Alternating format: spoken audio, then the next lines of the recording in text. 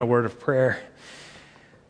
Lord, thank you for this story, the account of your love displayed to us through your servants, Ruth and Boaz. Lord, I pray for your help as I preach, and I pray for each one of us this morning that you would help us to trust in you above all. For I ask it in the name of Jesus. Amen. Well, for a while there, I swore off references to The Lord of the Rings, but it's been over a year, so I'm going to use one this morning. I promise not to abuse it, though, every week now. I spent way too long this weekend trying to find in the book the scene I'm picturing so clearly from the movie. I just don't think it's in there. But in the first of the stories, you've got Gandalf the wizard coming to visit the hobbits, and he's coming for a birthday party, and Frodo, who's one of the main characters of the story and a hobbit, greets him on the outskirts of town and says in an incredulous tone, "You're late." And Gandalf pretends to be angry or irritated with this and says, "A wizard is never late, Frodo Baggins, nor is he early. He arrives precisely as he intends to." Now, I share that because God is like that. He's never early. He's never late. He's always on time. He's always on his perfect timing. And for us, there is a temptation when the timing seems wrong to grab control of things and try to force our will or try to inflict our ideas on what should happen. We try to force God's hand. I know this saying didn't originate with Ben Franklin, but he probably made it most famous through his almanac. You've heard the expression, God helps he who helps himself. In fact, people that don't know the Bible very well are often tripped up when that is on a list of Bible verses and they're asked to identify. It's not in the Bible, nor should it be. Although it commends you for taking initiative. It's not a bad thing to take action, to be action-oriented. It's a bad thing to presume on the Lord and to exert your will where he's not leading.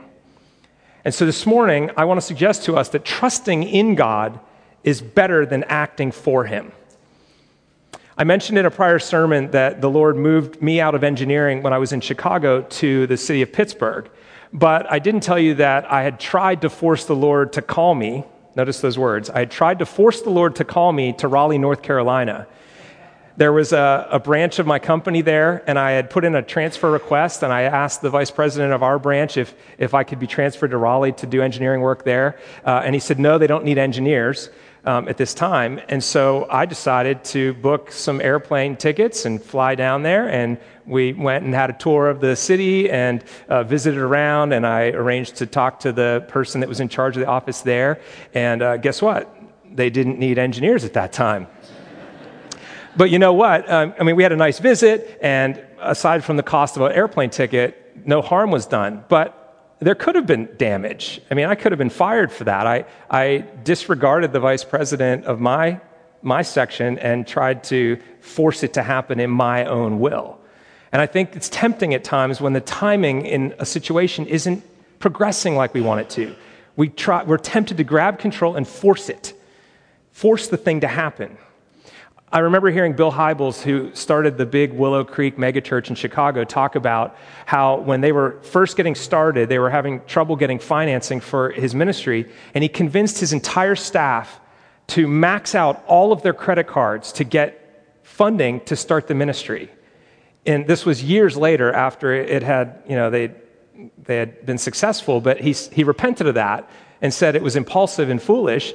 But God in his mercy spared them, and the church did grow, and they were able to pay off that debt, and they were able to recover. But that is not a good way to get financing. It's the worst possible interest rate, and they weren't waiting for the Lord. They were getting ahead of things. Now, I think that's what's actually happening here in Ruth chapter 3. So on page 223 in a Pew Bible, if you want to follow along, I'm going to suggest to you this morning that Naomi is acting in the place of God. She's taking control of the situation to force something to happen. And she does not do it in a wise way. And the reason I say this is verse 1. Ruth 3 verse 1 says, "Then Naomi, Ruth's mother-in-law, said to her, 'My daughter, should I not seek rest for you, that it may be well with you?'" Now think for a minute. Who is it that provides rest? Who is it that provides wellness for us? It's certainly not Naomi. That's the Lord's role. Jesus said, "Come to me if you need rest, and I will give you rest for your soul." And Naomi is stepping into the place saying, should I not provide this for you? It's a rhetorical question, of course, and she's basically saying, I've got a plan, here's what we're going to do. And then she asserts her plan on her daughter-in-law. I noticed also in the New Testament that Jesus taught his disciples and those that heard him in the Sermon on the Mount not to worry obsessively about provision, about clothing and food, but to seek first the kingdom of God, trusting that your heavenly Father will then provide those things as well. But you seek first the kingdom and let God take care of that stuff. And I think right here we've got Naomi trying to take care of herself and her daughter-in-law and not seeking God first. One of the things I love about narratives is that it just tells you what they do and say. It doesn't necessarily tell you the motives. Now, sometimes the narrator will jump in and will tell you why somebody does something. But here, you have to speculate. And I'm speculating on Naomi's motives for this. I think she's taking control of something she shouldn't be taking control of. And when you read her plan, it sounds like she's read a trashy novel about 3 steps to getting a husband. Just follow this plan and you can get him to propose. How to get him to give you a ring or something. I mean, it's a terrible plan. And scholars have tried to clean this up because it's pretty scandalous. And they've tried to explain certain details away with Hebrew words or suggest there's some custom to this, but there's not. I mean, it just doesn't look good. And listen to what Sinclair Ferguson, who's a scholar and wrote a commentary on this, says. Regardless of what the scholars might have said about what was happening here, it's just obviously not good. And Sinclair says this: is she really telling her daughter-in-law to perfume herself, put on her most attractive clothes, go down to the threshing floor in the middle of the night, lie beside a man to whom she's not married, and wait to see what happens? It's not a good plan. What could possibly happen in that situation? In one of the churches where I was a student pastor, a youth pastor, we had cell groups that were student-led Bible studies, and we had a group of leaders, students that were those leaders. And one of them had to be removed from leadership because she went to a party at a hotel where they were drinking, and it was a huge thing, and a lot of people knew about it. And we asked her to step down from serving as a small group leader because we said, you signed a covenant, you agreed that you're going to represent Christ to your high school. Like 40 people saw you at this party drinking in a hotel underage. This is not good. You can't keep leading. And she understood, but her mom didn't. And her mom stormed into the church and was furious with us and demanded that she be reinstated. And then her reason was this. She said, these kids are just so anxious about dating. It's just, they need to have their inhibitions lowered a little bit, and sometimes alcohol can help. And I was flabbergasted. I couldn't believe, I thought, this is a terrible idea. What are you suggesting? What could possibly happen? You know, it's just not smart. It's not wise. And I don't have to pull up the stats about how alcohol is connected to sexual sin or abuse or violence. They often go hand in hand. Somebody once said to me, nothing good happens after midnight. And there's some wisdom in that. What really are you trying to do after midnight? It can't possibly be good. So this plan that Naomi lays out for Ruth is either it's dangerous at worst and it's foolish at best. In the prophets, Hosea 9:1 uses this little phrase, which tells you something about what happens on these threshing floors. Quote, a prostitute's wages on all threshing floors. Hosea 9:1 says that. So let me describe the situation of what a threshing floor was, because I'm guessing most of us, if not all of us, are not into threshing grain these days. But the harvest goes on for barley for 6 or so weeks, and they gather all that they've cut out of the field over into a threshing floor, which has a hard floor, and they find a place where there would be good evening winds. That's why they do it in the evening, because the sun starts setting, that evening breeze blows through, and they take pitchforks, and they throw it up in the air, and the chaff is blown away, and the heavier grains fall on the floor, and they collect it up and put it in piles. So they obviously are doing this outside the city because it doesn't have walls blocking the wind, and they're doing it in the evening, and they're doing it at the end of the harvest, which often meant a party. They were celebrating. So there's wine, there's food, and there's a bunch of these workers with a big pile of grain. And so they have to stay out there because people could come and steal it, or animals could come in and try and eat it. And so you've got a bunch of festive late-night workers that have been harvesting for 5 or 6 or 7 weeks, guarding their grain and sleeping kind of peacefully. I mean, it says Boaz was merrily resting after he had feasted. And so you could imagine why This would be a place that a prostitute might go looking for a customer, right? So there's a tough situation here. Now, nothing in the story suggests that Boaz lacks character. In fact, nothing suggests that Ruth does either. And I think what we've got are two honorable people in a sticky situation. There are a number of could-haves. What could have happened? Well, remember in chapter 2, Naomi, in concern for Ruth, says, stick close by his women as you glean, so that you're not assaulted in the field. If she was concerned in the field during daytime that she could be assaulted, what could possibly happen sneaking at nighttime, hiding out until they all go to sleep? She's in the darkness somewhere. She could have easily been attacked there. That's not a good thing. Boaz could have made a foolish decision in the middle of the night. Maybe he did have too much wine, although nothing suggests that, but then not proposed. I think probably the greatest risk is that he would have lost respect for her.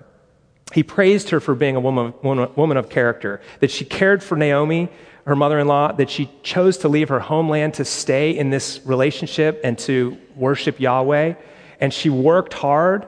He praised her for being this kind of woman. And now her reputation is being tarnished by her behavior following her mother-in-law's advice. It just doesn't look good. Furthermore, and we'll see next week how Boaz reacts, but one of the things he's concerned about is that no one tell anyone that a woman visited him. He doesn't want word to get out to the town of Bethlehem about this, because if he does marry her, it's going to make it that much harder for her to be accepted in that small town. And you know how rumors go, and so he's trying to protect that. Now, there's one detail in here that tells me that Ruth was really uncomfortable. If you look at verse 9, the plan, of course, is uncover his feet after he falls asleep and lay down. And then that's to make him uncomfortable, so at some point he will wake up, and then there'll be an exchange. And her instructions were, listen to what he tells you. He'll tell you what to do then. But that's not what Ruth does. So look at verse 9. It says, or I'll start with 8. At midnight, the man was startled and turned over. And behold, a woman lay at his feet. He said, who are you? And she answered, I am Ruth, your servant. Spread your wings over your servant, for you are a redeemer. That last bit wasn't part of the plan. She was supposed to just let him tell her what to do. But what she's doing here is she's actually making a marriage proposal. And she's referencing back the prayer and blessing of chapter 2, verse 12, that Boaz specifically said. Boaz said this back there, the Lord repay you, Ruth, for what you have done, and a full reward be given to you by the Lord, the God of Israel, under whose wings you have come to take refuge. She's saying, Boaz, let your wings be the ones that the Lord provides refuge for me through. And this idea of the wings covering a woman it spoke of marriage under the protection of the household. And so everybody in this day would have understood what was happening here. She was very clear, I want you to marry me. And she wasn't going to wait until he said what to do. I'm guessing she was laying there in the middle of the night thinking, oh, this is a bad idea. This was a bad idea. I don't know how to get myself out of this situation. And so as soon as he said, who are you? She blurted out, I'm Ruth, your servant. Marry me. Lest there be any confusion of what her intentions were. You and I now can think of a number of better ways to go about this. It was socially a number of inequalities. She's a foreigner asking an Israelite. She's a woman asking a man. She's a younger woman asking an elder of the town. I'm guessing 45 to 25 in age, something like that. She's poor and he's rich, and she's working the fields and he's the owner. He's the boss. And she goes with this plan, which is not a good one. Now, I would suggest to you and to myself that if we're in a similar situation of sorts, where we're not sure what the direction is, to ask the Lord for guidance. Lord, how could I go about this? And he'll provide. He'll show a way. He will make a way in his timing, in his way. And I think she's just, rather than trusting in the Lord, Naomi is acting for the Lord, and then Ruth starts to go along with that plan. Trusting in the Lord is better than acting for the Lord. Now, I mentioned the timing of the Lord of the Rings, that idea of never late, never early. I marvel when I look at Jesus's way that he navigated his earthly ministry, where at any time he could have gotten ahead of course, where he could have been in the crowds and made to be king by force and not had it go the Father's way. But he was constantly paying attention to his Father. And he's the Son of God. He lived his life listening in submission to his Father. John's gospel in particular has a number of instances that show Jesus was very aware of God's timing on things. In John chapter 2, he's at a wedding in Cana of Galilee. They run out of wine, and it's a week-long event. And so his mother comes to him and says, "Do something." You know what his response was? "My hour has not yet come." He didn't want to be publicly known yet, but he does honor his mother in that situation, and John tells us it's the first of his signs where he revealed his glory, and his disciples saw it and some of the servants at that wedding. But he was very clear that my time isn't yet there to be publicly on display. His brothers come to him in John chapter, I think it's 7, and say, "You want to be a public figure, huh? You're speaking to the crowds. Come up with us to the festival."